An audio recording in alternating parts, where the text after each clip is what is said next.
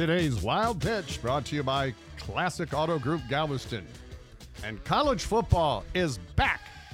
Well, except for the Cougars, who have had all of their first 3 games canceled because of COVID. Hopefully, they'll get to play sometime. And there were already some major upsets, including both Oklahoma and LSU losing at home last week. Of course, home field isn't what it used to be because of limited attendance due to the COVID. And that doesn't sit well with the Louisiana Attorney General, Jeff Landry, who blamed Governor John Bel Edwards on Twitter, saying, quote, "Hey, Gov, this is what happens when you don't fill LSU Stadium." Now, I'm not a doctor, so I don't know the right number of fans or spacing at a stadium.